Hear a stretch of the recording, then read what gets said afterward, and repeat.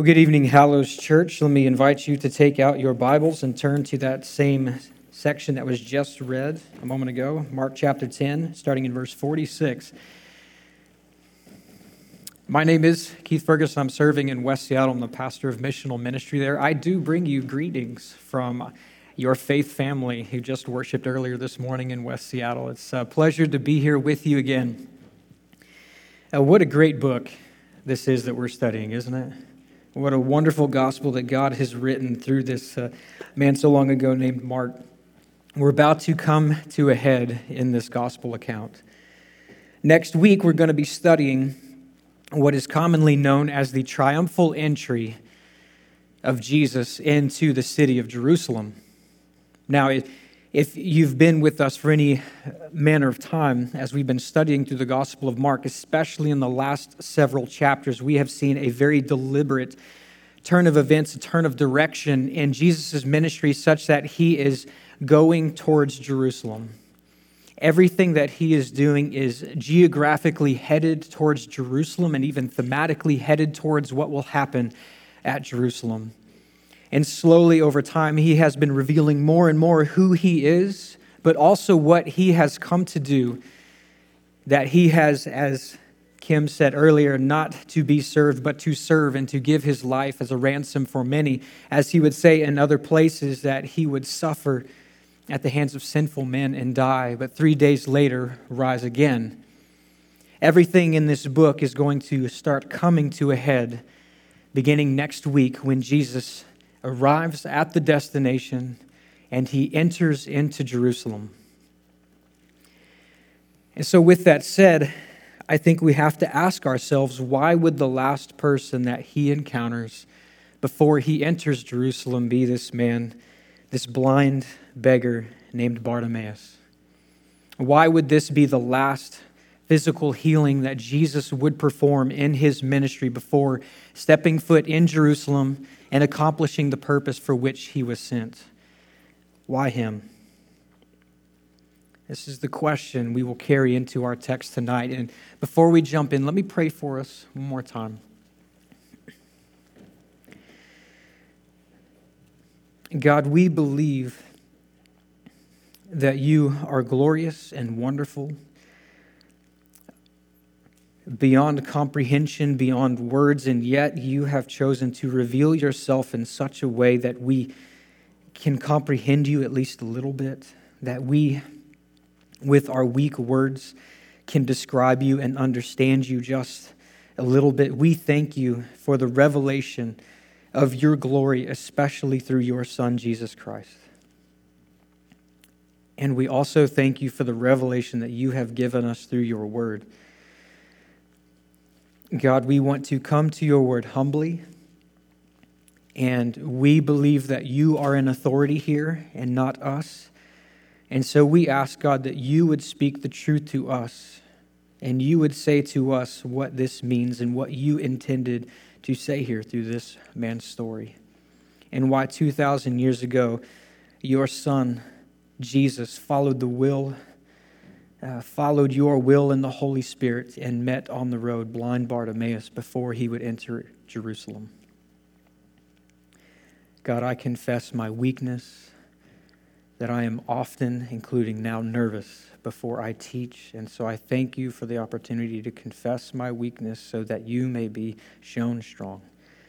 We love you, Jesus, and we pray this in your name for your glory and our joy in you. Amen.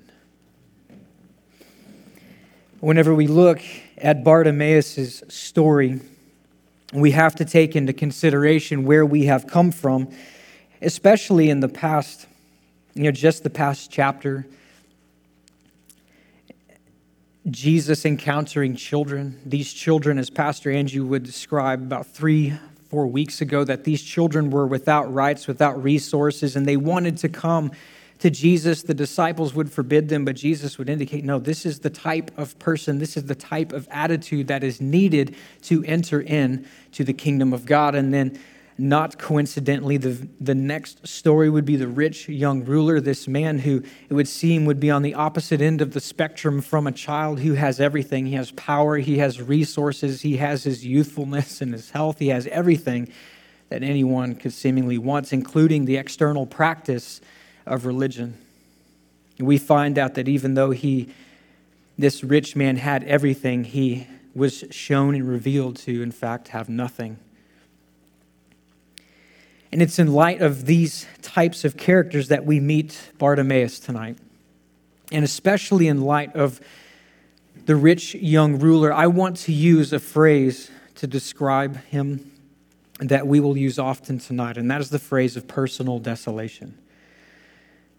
See, Jesus would often minister in desolate places. We see that in the Gospel of Mark. And a desolate place could be kind of a wilderness, a desert area. We would see Jesus perform the miracle of feeding thousands of people in a desolate place where it would look bleak, it would look without life, without the vivid colors of beauty and greenery. That's what desolate places are like. And I believe that here in this moment, we encounter a man who is like a desolate landscape. He is personally desolate. Everything about him, we wouldn't say that we envy. At least on the surface, he's poor, he's blind, he's begging. In fact, the posture that he assumes throughout this story until Jesus calls him, he's just sitting idly and begging. But what we learn as we continue to examine this man's life and his encounter with Jesus in this text is that personal desolation has a significant role in the kingdom of God. While personal desolation, and we will understand that phrase as we continue to go along, this is often something that we seek to avoid. This is often something that we are afraid of. This is something that we do not want to come into our lives. We do not want for other people. It makes us nervous to even think that we could go to a place where we would feel and describe ourselves as desolate. And by the end of our time, I hope that we are a little farther along in believing that this too has a place in God's purposes and in God's kingdom. And at the very least, we see it in how this man responds to Jesus. Let me read again in verse 46. They came to Jericho, and as he was leaving Jericho with his disciples, this is Jesus with his disciples and a large crowd, a blind beggar named Bartimaeus, the son of Timaeus, was sitting by the road. And when he heard that it was Jesus the Nazarene, he began to cry out and say, "Jesus, Son of David, have mercy on me." And many were sternly telling him to be quiet, but he kept crying out all the more, "Son of David, have mercy on me." And of course, he would be screaming a lot louder than that, but I figured I would spare you from that. I mean, this guy is making a scene. And we find out that he's making a scene because in perhaps a way that would make the crowd at that time uncomfortable, would make us uncomfortable whenever people make a scene. He's doing this because he's demonstrating faith. He's demonstrating that these desolate places are an opportunity and an occasion to believe certain things about God, and they're an opportunity and an occasion to believe certain things about us. And so we're going to understand a few of these things here in just a moment. Now let's look at this Bartimaeus. Again, especially in light of that rich young ruler that we encountered only a couple of weeks ago. This blind man has nothing. He is physically afflicted. We find out from the language here that it's very possible that he wasn't born blind, but at some point he became blind. So he's physically afflicted. We see that he is going to be economically afflicted, economically desolate. He has nothing. Every day he's begging. This would be common practice in those days. He would sit on the road near Jericho, sit on the side of the road. He would wait for people to pass by, and his entire day would be spent asking people for help. Especially as a blind man, he would not be able to care for himself as most people would. Almost certainly, he was socially desolate. Anytime you've walked downtown in Seattle, Seattle is known even nationally for the rapid rate of growth in its homeless population. You cannot go to a major intersection in this city without encountering someone standing there holding a sign and asking for help. And yet, how often have you and I participated and been guilty of turning a blind eye, turning away from walking, turning away from that person? And there's so many articles that I have read, homeless people who have either come out of homelessness or they're still in it, and they say one of the worst parts about being homeless is you feel like a second-class citizen. You feel like sometimes you are not even human because people won't even acknowledge your existence. Do you think that's a new thing? This is a guarantee. This happened in those days too. This man every day would experience that same thing. In his blindness, in his poverty, knowing that people are walking by him, not even looking at him, not even acknowledging his presence. But not just that, because he was a blind man, there's a way that he was even spiritually desolate. There are ways, because of his blindness, much like a leprous person in those days would be excluded from participating in certain facets of temple worship within Judaism, because he was blind. And so there are so many ways where this man's life feels like a wasteland. And yet here in this story, he's sitting there and he recognizes somehow that Jesus is coming. Maybe it's the murmurs that he hears. Maybe he hears people say, it's Jesus, it's Jesus. Maybe it's something like that. Whatever it is, he knows that Jesus is coming. And when he's crying out in this moment, Son of David, have mercy on me, do you think that there's a single thought in his mind that he has anything to offer to Jesus? Do you think he views himself as a great candidate for the kingdom? Do you think he views himself as someone that Jesus can use, someone that Jesus would want being at the top of the list? Because the way we tend to think about it, we view the rich young ruler as that type of a person, which is why the disciples were so astounded when Jesus said, someone like him, it is impossible for them to enter into the kingdom of heaven. Personal desolation in this man's life and in ours is an opportunity and occasion for us to believe that we are needy and without resource before Jesus. To remember that we, in the end, have nothing to offer to him. And that sounds like something that would agitate us, something that would bother us, that we have nothing to offer to this one Jesus. But that is exactly what we see here. What was the lesson learned from Jesus' encounter with the children? Why were children so often seen in that day as second-class citizens? Because they had nothing to offer. Anyone who's ever spent any time with children, either babysitting or raising kids, knows that they require tons of resources and they have very little output. That's exactly what this man is. In fact, you could go as far to say that he is an adult, a grown embodiment of what Jesus was talking about only verses prior. Needy and without resource. And when he's crying out for mercy to Jesus, why is he doing that? We can either look at it as he's doing the same thing that he would do for anyone else in those days when he would cry out for alms, for food, for money. We can view it like that, but I don't think that's the best way to view it, and let me explain a few reasons why. One, how common is it for you to hear one person say to another, have mercy on me? When's the last time you've heard anybody say that? When's the last time you've said it? You probably can't recall.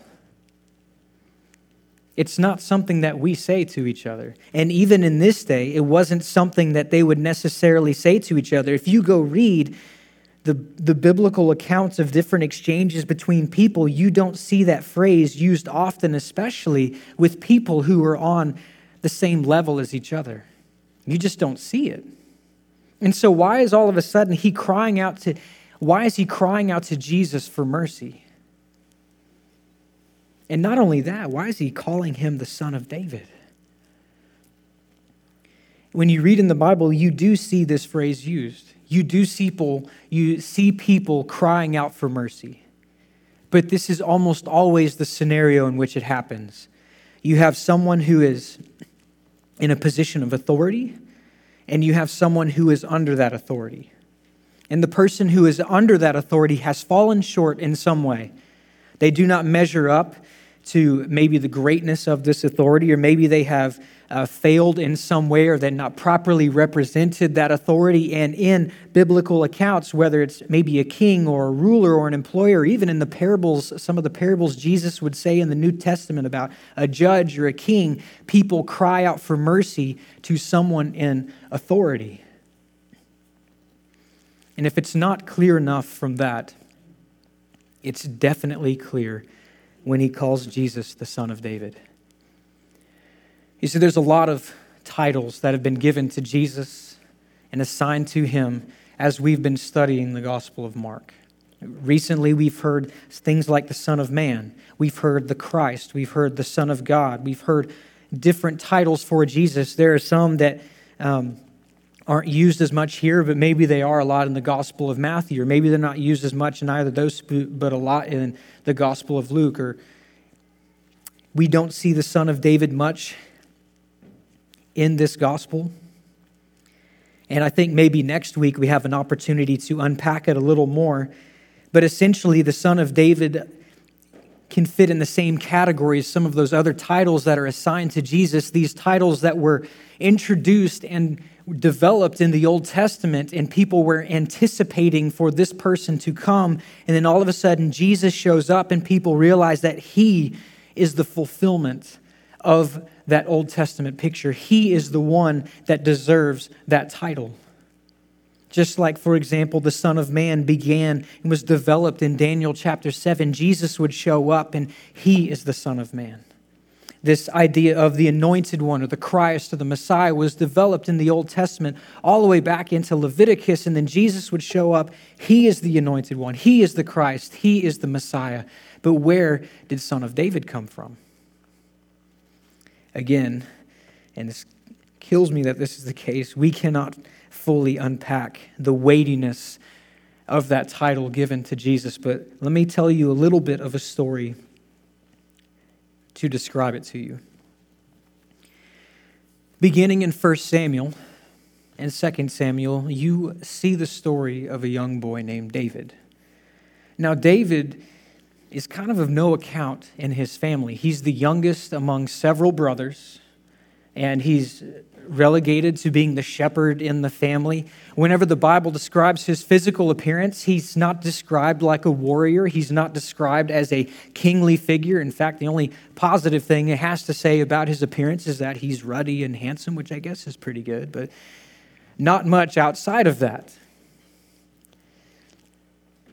This David would go on, and he would be chosen by God to eventually become the first king of a united Israel. Along the way, he would have this well-known bout with a giant named Goliath. You could read that story in, I can't remember which Samuel it is. Anyways, it's there. If you haven't read the story, it's also, in sporting events, you've heard those is a classic David and Goliath matchup. You have the heavyweight, and then you have the underdog. That was born from the Bible. It was born from this character, David.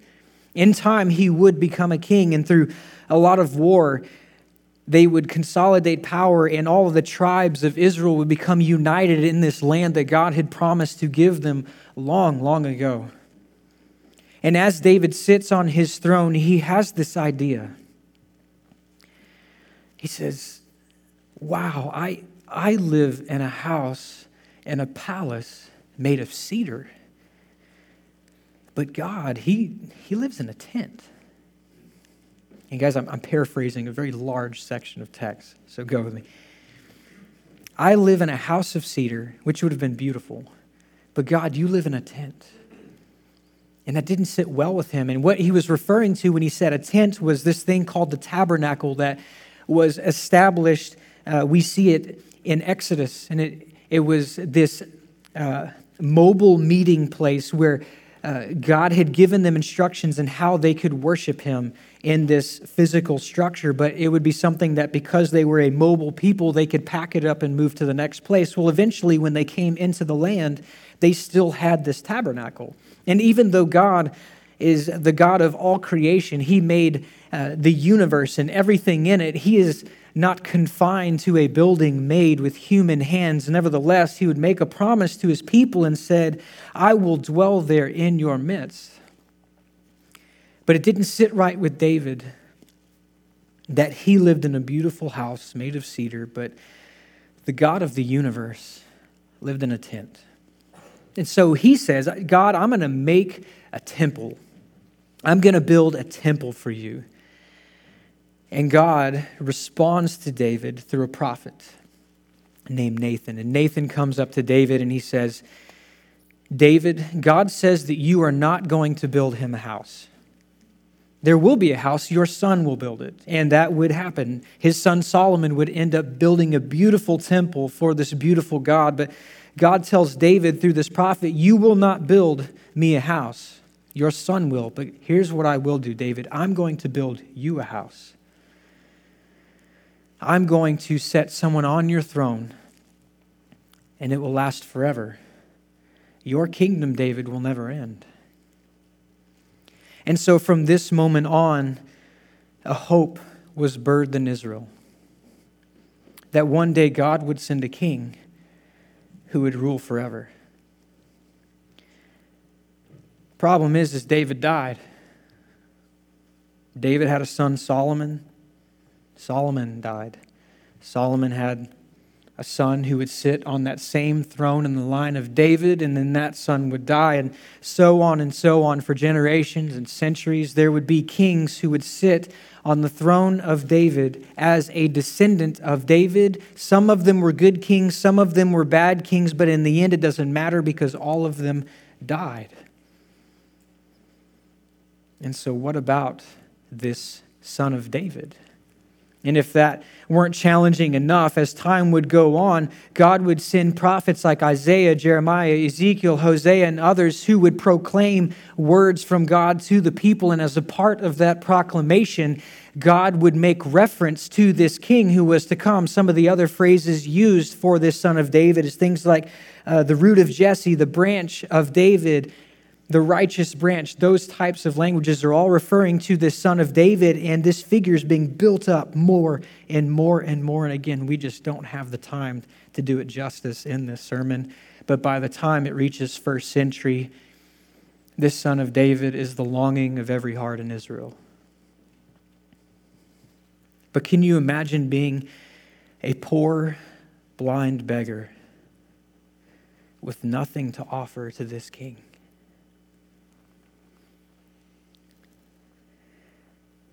He's crying for mercy because he knows he's accountable to this king. He knows that this Jesus is the king that everyone has been waiting for, and he has to answer to this king. And how can this man, in his poverty and in his blindness and in his idleness, and he can do nothing, how can he feel good at all before this king?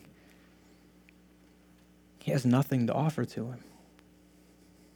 He is personally desolate. And so he has nothing left to cry out. But what? Mercy. As if to say, Jesus, I know who you are. I know that you are the hope and you are the longing of every heart.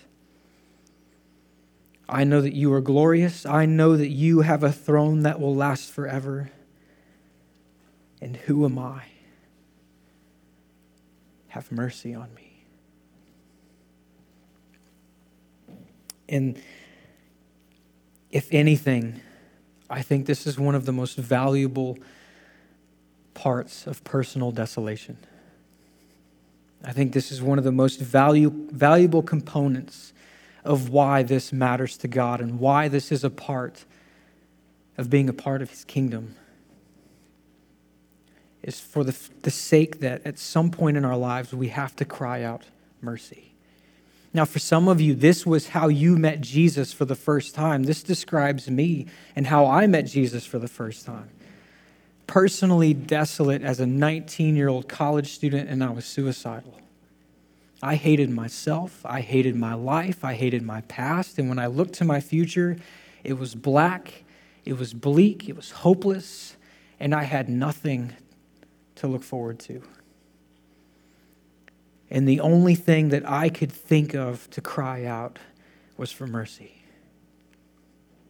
This may describe some of you. That is not the type of testimony of being born again that I desire for my children. I don't want them to have to walk that path.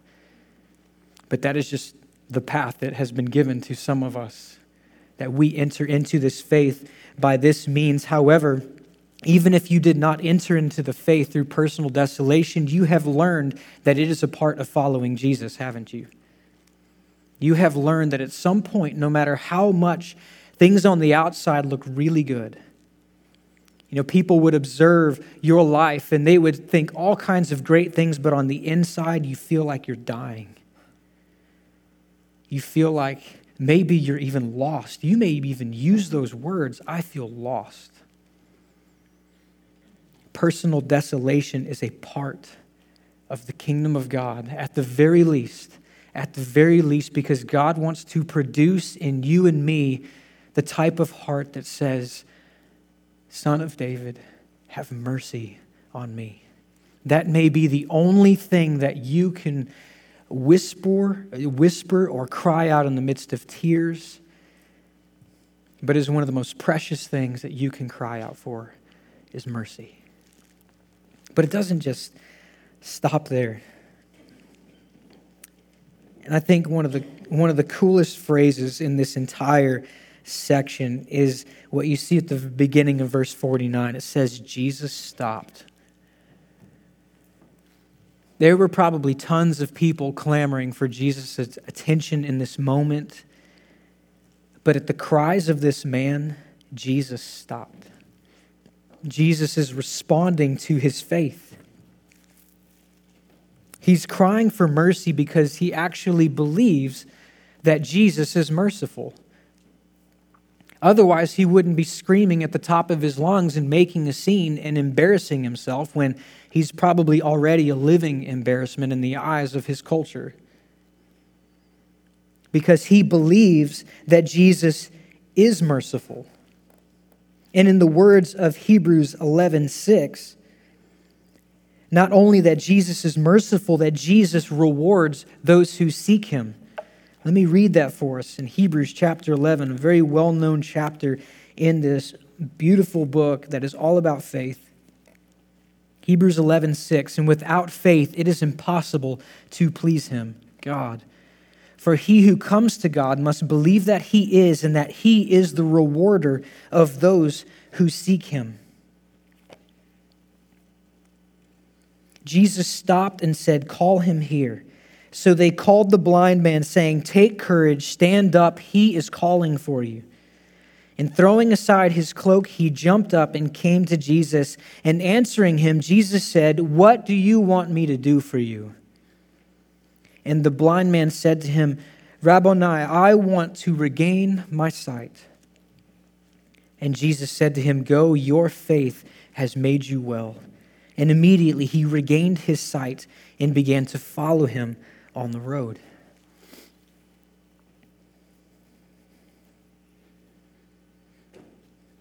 It would be a shame to go through this text this evening and not stare that question down. When Jesus asks him, what do you want me to do for you? It's just a scary question for us. I believe that when we read this, I believe that Jesus is asking us the same question. And so I just want to ask you, what do you want Jesus to do for you? This isn't rhetorical. This isn't some ethereal, vague concept that you think about, you walk out the door, and then it just floats away.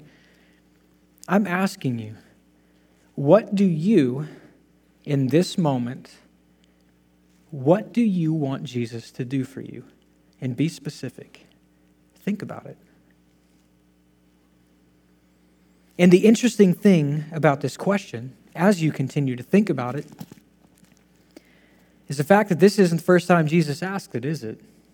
This is the question that he asked his disciples in the section prior to this. These disciples, they want Jesus to do something. In fact, they put it, "Teacher, we want you to do whatever we ask of you." And so he says, he's got to know where this is going when they come up to him like that. "What do you want me to do for you?" And they said, "Grant that we may sit, one on your right and one on your left in glory." That sounds pretty different, doesn't it? That the posture of the heart when Jesus is interacting with these disciples, the posture of the heart of the disciples when they're interacting with Jesus seems a lot different than the posture of blind Bartimaeus' heart, doesn't it? And so when I'm asking you that question, what do you want Jesus to do for you? I think that is a very necessary follow-up question. What is your motivation? When you come up with an answer to that question, what is motivating that answer? Now, let me back up for just a moment and talk about why this question bothers us so much. There's some people in this room that even though you believe the tenets of the gospel and you really do, you may struggle with the goodness of God. I know that sounds like a contradiction, but it can really happen. I know that because I experienced that. I believe that Jesus died for sins because he is good. I believe that he rose again because he is good. I believe that he sits at the right hand of the Father because he is good, that he gives generously the Holy Spirit because he is good, that he gives good things to his children because he is a good Father. But for some reason, I have problems believing that God wants to be good to me. And I'm guessing I'm not the only one in the room that feels that way. That God wants to be really, really generous with other people, but when it comes to you, it's like he's a miser. That perhaps it's like squeezing blood from a turnip, I think is the way it's said. And so this question bothers you because you've never even begun to thought that God might want to give you something. That God might want you to actually say, "God, please give me this," and that he wants to do it. The very thought of that just blows your mind. But why else would Jesus ask that question to this man who has nothing? How cruel would it be if Jesus said, "What do you want me to do for you?" And then he says what he wants, and Jesus is like, "Oh, sweet, peace, I'll see you later." And he just takes off. That would be the cruelest thing that Jesus could say. So he's asking the question because he wants to give the man what he says. And I believe it's the same for you. I believe that there are things that are on your heart and that God is asking you that question, what do you want me to do for you? I believe that part of that question may be to reveal what your motivation is.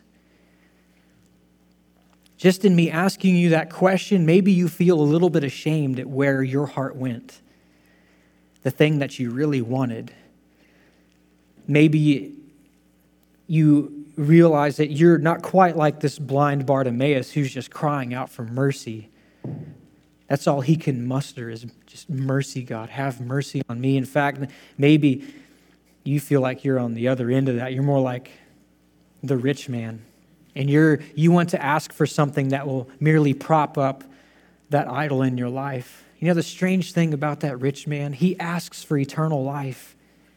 And you know what that means? For someone who really wants eternal life, it means they want to be forever in the presence of God, beholding his beauty, beholding his glory, enjoying him. And did you notice what happens to this? He's asking for eternal life when it's exposed that his God is not the God of Israel, but money. Do you know what that means? When he asked for eternal life, it meant that I am so glad with my state of living right now, God. Please tell me there's a way that it can continue forever. And so when Jesus asks this question, what do you want me to do for you? It may have just been exposed to you that you are no different than that rich man, that the thing you want is for the continuation of things just as they are, so that you can hold on to this idol that is robbing you of your affections from God. That's why that question scares us. It also scares us because we wonder if we say something, is God going to respond? Now we have to be careful because God does at times respond in ways that surprise us. I mean, how did God respond to Paul, who was crying out for mercy to his Savior to remove the thorn from his flesh? What did Jesus say to him? He said, no, because that thorn in your flesh means that you will stay weak, and through your weakness, I will be shown strong. And you saw the words, those lyrics up on the screen during the reflection of Francis Fanny Crosby, a hymn writer in the 1800s who was blind. And such beautiful words. Pass me not, O gentle Savior, hear my humble cry. While on others you are calling, do not pass me by. And people would ask her, why hasn't God healed you? And I'm paraphrasing her response, but every time she would say, God hasn't healed me because he loves me. And he hasn't healed me because I love him more as a blind person than if I were healed. So there are times that we are afraid because we don't know how God is going to respond. He doesn't necessarily operate out of a formula, but here we have to address the fact that this man was asked the question, and he told Jesus exactly what he wanted, and he got exactly what he wanted. That is something that this Jesus still does. And I believe that there's at least one person in this room that question is going to be echoing around in your head for the rest of the night, maybe for all of next week, for all this month, because he wants you to name something very specific, and he wants to give it to you. Now, when it comes to this healing,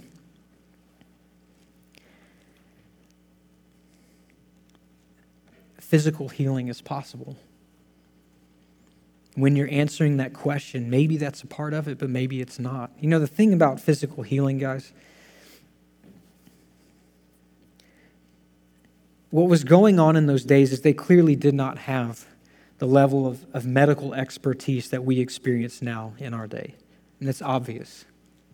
And I'm willing to accept that this man's condition perhaps was such that if he were time warped into our day, there may be a treatment for it, and a miracle wasn't even necessary. And so there's a bigger point here. In his day, physical ailment, this blindness, meant that that he came to the end of his resources, and he came to the end of the resources of his culture and the resources of the world to address his problem. And in that instance, the only hope he had was Jesus. And when you back it up and you apply that generally, that fits a lot of us, doesn't it? It doesn't have to be just a physical illness. God does cure cancer in miraculous ways. I've heard stories. I've seen testimonies of people who have said they have been cured of HIV/AIDS, gone in a day. That stuff still exists, but that may not matter to some of you. Some of you, it may be your marriage is falling apart, and the counseling isn't working. Your friend's help isn't working. The books aren't working. The magazine articles aren't working. Dr. Phil isn't working. Nothing is working. You have reached the end of your resources. You've reached the end of the resources of your culture and of this world, and your marriage is still falling apart. And in that case, you fit exactly where this blind man was when he cried out for mercy, and Jesus gave him a miracle. And that may be the exact miracle that you're thinking of. It may be an addiction that you are struggling with. It may be a sin in your life that you just cannot kick. It may be this thing that you have wanted ever since you were little, and you know you're supposed to give it up, but you just can't do it. There are so many things that this could apply to. It could be a wayward child, someone who you have prayed for, or a friend, or a neighbor, or a family member that just is destroying themselves, and you have prayed, and you have given counsel, and you have done so much, and you are at the end of your resources. You're at the end of everyone else's resources, and so on. Nothing is working. This may be the answer to that question, what do you want me to do for you?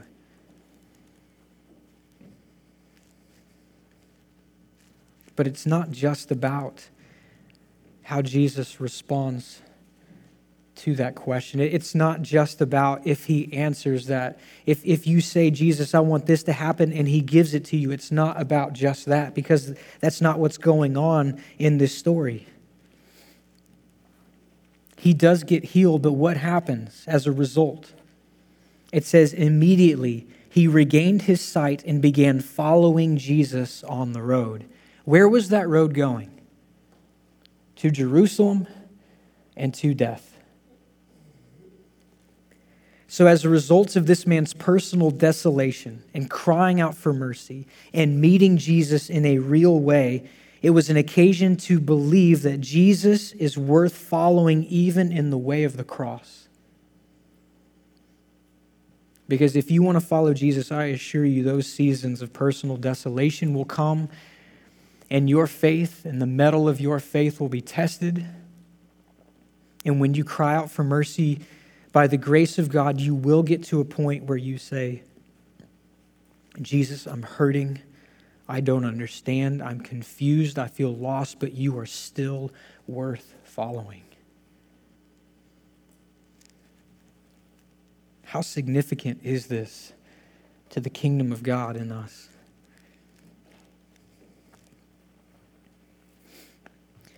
And if this seems gloomy at all, I have really good news for you.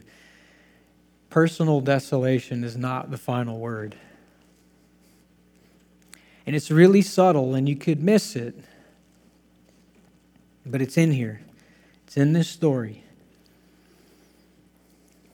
You see, in those days, the cloak was a regular part of a person's life. The cloak could be some kind of outer garment just to protect from the elements, protect from the cold. It could also be a mat that you lay on the ground if you're out in the open air. It could be a blanket. It could be a pillow. It could be a lot of things. In fact, if you were impoverished, if you were poor, it could perhaps be the very last thing that you owned. There are laws in the Old Testament that protect the person's ownership of a cloak. Now, let me maybe explain through a bit of hyperbole and story. Let's say that there is a person who wants to engage in business in this day, and maybe he has a modest amount of money or possessions or real estate or whatever, but he wants to engage in some kind of business, but he does not have enough money to do it. Well, he can get a loan, but to do so, he would have to put up something as collateral.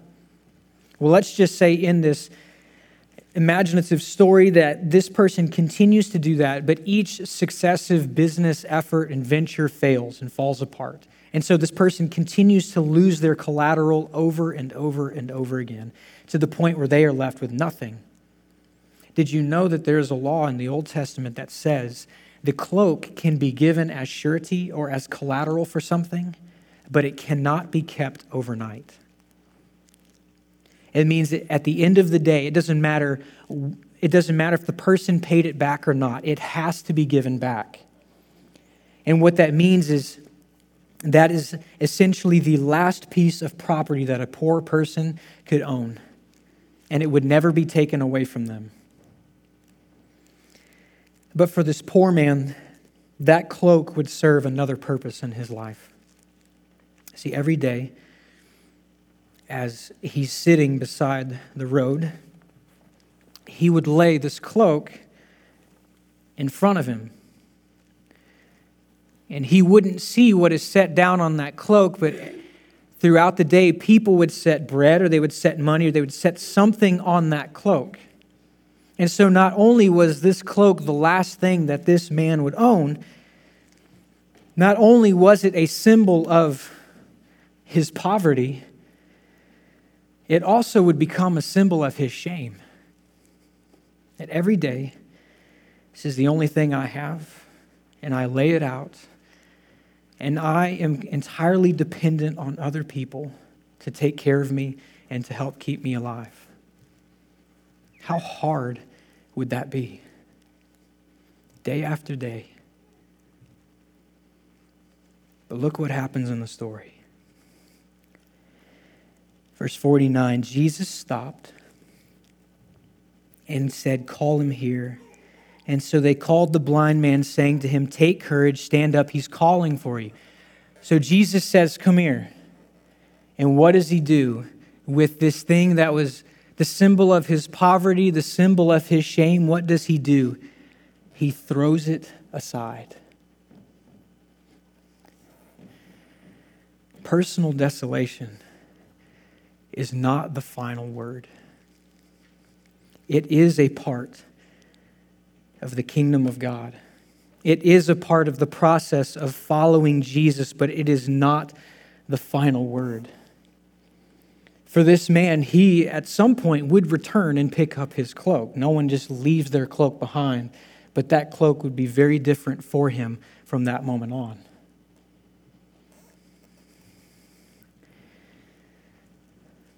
It is a part of following Jesus, this personal desolation. It is a painful place to be. It is a place we do not want to go.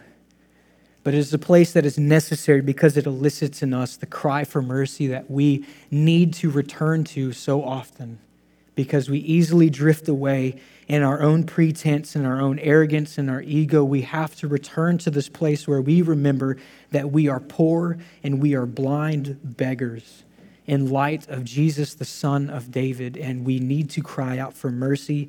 But in doing so, Jesus comes to us and he removes in the end that desolation, and here's why. Again, he follows Jesus on the road to this place in Jerusalem, and what would happen?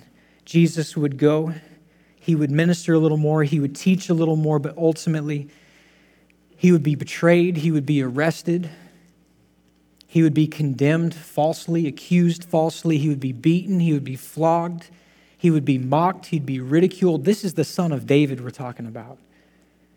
And then he would be hung on a cross and brutalized and publicly shamed, and then he would die. Personal desolation is not the end and final word for us, because the Son of God, the Son of David, was personally desolated for us. That this is an experience that he underwent on our behalf, so that the resurrection he would experience would be the same resurrection that we would experience. And so I want to close one more time with that question. What do you want Jesus to do for you?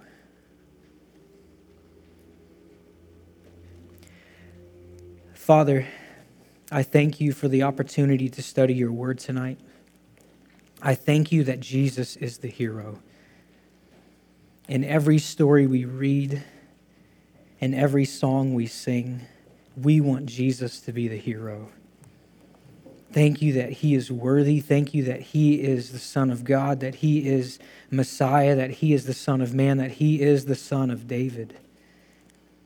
And God, I pray that you would help us to respond to him now, to respond to the fact that he was desolated on our behalf, so that desolation might not be the final word for us. Lord, I pray that hearts in this room are convicted. I pray that hearts are encouraged. I pray that hearts are edified and uplifted. Whatever it is that you need to do, God, please do it now. And do it for your glory and for our joy in you, Jesus, we pray. Amen.